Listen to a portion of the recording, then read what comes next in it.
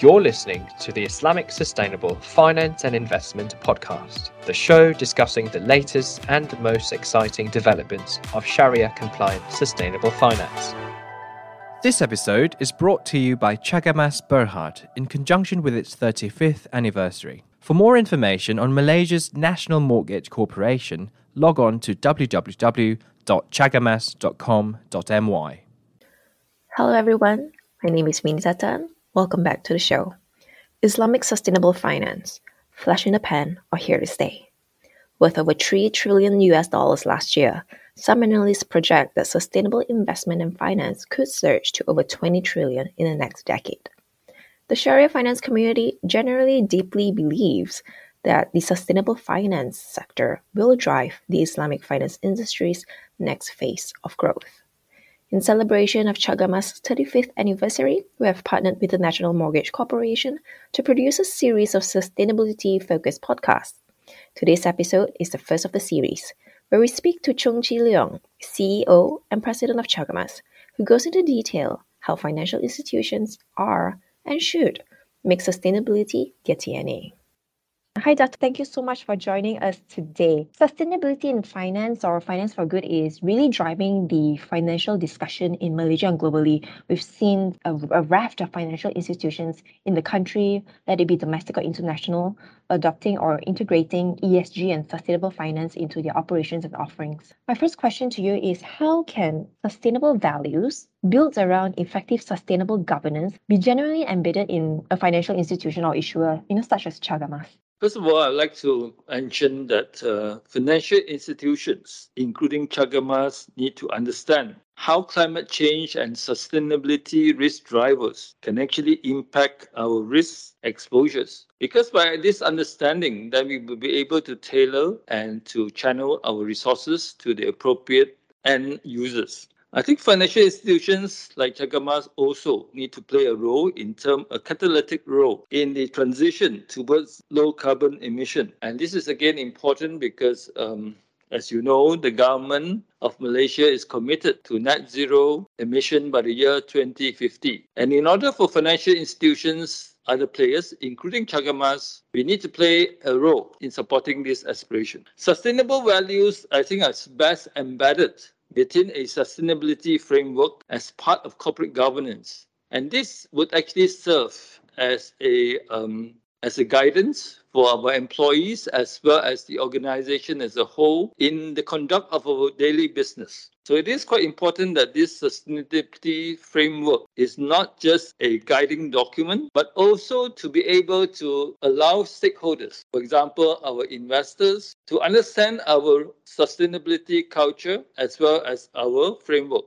that we have put in place. As you know, Chagamas is the second largest issuer of debts in Malaysia, being the largest issue of corporate debts. We have put in place a Chagamas Sustainability Bond and Sukuk framework way back in 2019. This framework actually provides us with the principles and eligible type of assets where we can finance under this framework. So far, Chagamas have issued about 1.7 billion ringgit worth of sustainability bonds, sustainability sukuk, social bonds, and social sukuk. Most of the proceeds from these issuances have been channeled towards the purchasing loans from the affordable housing segment, as well as channeling funds towards the small and medium enterprises which are involved in renewable energy as well as waste and water management. Chagamas have also established a corporate sustainability framework in 2020. With 4 key pillars, which is basically the first one, promoting home ownership. Secondly,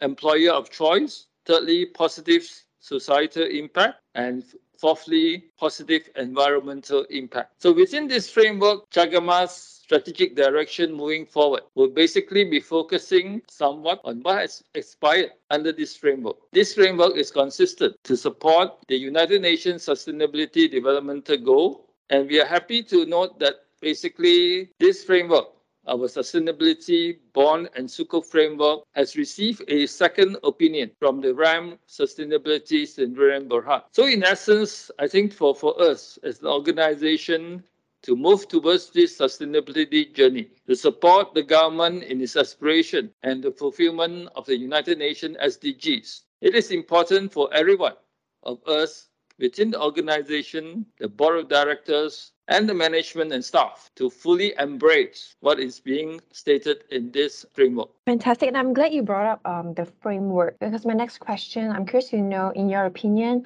how or are the consequences and benefits of incorporating sustainability frameworks beneficial to shareholders and other stakeholders of a financial institution? Firstly, in the case of Cagamas, I think Cagamas was established in 1986 with a developmental mandate, which is to promote home ownership among Malaysians, as well as to help develop the secondary mortgage market, the capital market, and subsequently the Islamic finance market. So in essence, Cagamas really have a developmental agenda, and all stakeholders involved, particularly shareholders, are fully aware of this commitment. As you are aware, the government is actually promoting a whole-of-nation approach in addressing this issue. And we, as one market participant, need to play our role in supporting this. Cagamas, in fact, is committed by having stated in its target that we will achieve 10% green assets from our balance sheet by the year 2030. So our stakeholders,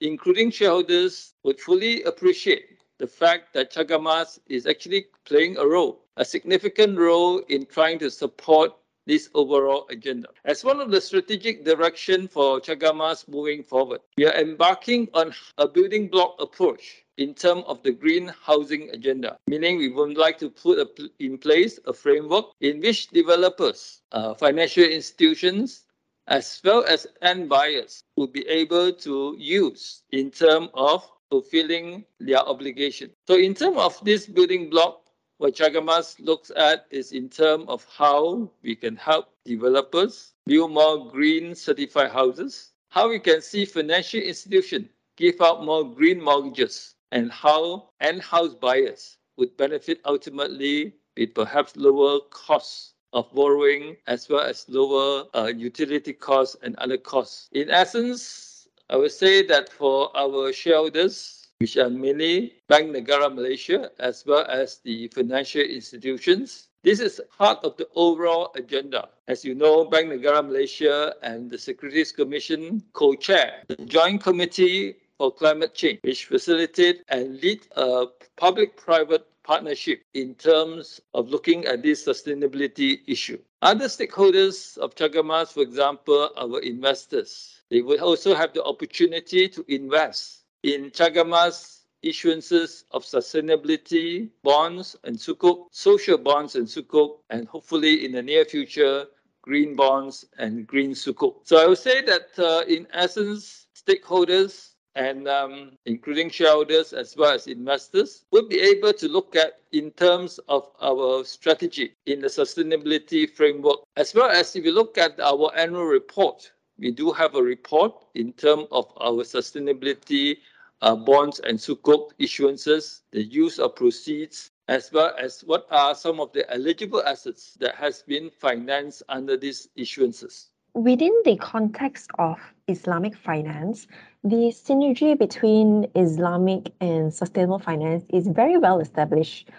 Dato', how do you think Islamic finance and sustainable finance can maintain their symbiotic relationship? Well, Islamic finance and sustainability, as you said, have a symbiotic relationship, and they are basically based broadly on the same principles of equity and sustainability. I think Islamic finance is really a ready-made solution to the rapidly rising global concerns on sustainability. It is well suited to produce and to provide the requisite innovation as well as financial solution, as it is founded on the principle of equity and sustainability. So you see that actually between Islamic finance and sustainability, there are many things in common. One of the most important things is really in terms of the use of proceeds. One, in terms of sustainability issuances, is how the proceeds could be used to fulfill some of these projects classified under the ESG or SDG goals. And for Islamic finance, whether proceeds are being used and channeled towards Sharia-compliant activities. Both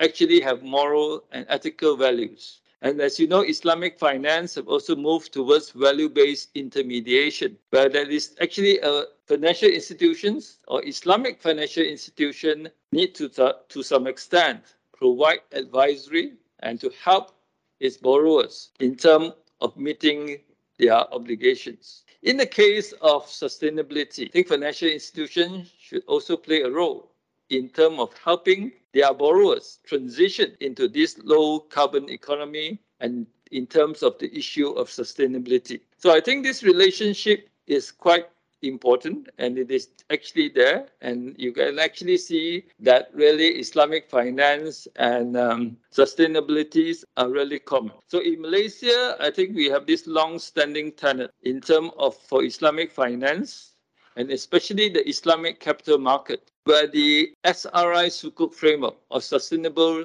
Responsible Investment Framework has been put in place by the Securities Commission Malaysia. And this has actually been a framework that even Chagamas have followed in terms of our issuances of sustainability SRI Sukuk. So I would say that moving together, Islamic finance and sustainability are common, and they should together play a significant role for Malaysia moving forward. Absolutely. And we're now also seeing some very interesting innovation in the areas of social and sustainable finance. What's driving this sort of innovation, and what does the immediate future hold for the issue of social finance related structures? I think firstly, there need to be greater awareness among all the stakeholders, the investors, the issuers, in terms of this issue. But you will see that in some countries, for example, in Europe, perhaps the issuances of such papers, for example, green bonds or social bonds, would probably have a reduction in the overall yield that is being paid for these particular issuances. In Asia today, the yield expectation for investors remain the same. So I think if more and more investors have great awareness in terms and allocate a certain percentage of their asset under management for sustainability issuances, we will probably see a better and more competitive rates being offered for these issuances. The government is committed, as I said, to the net zero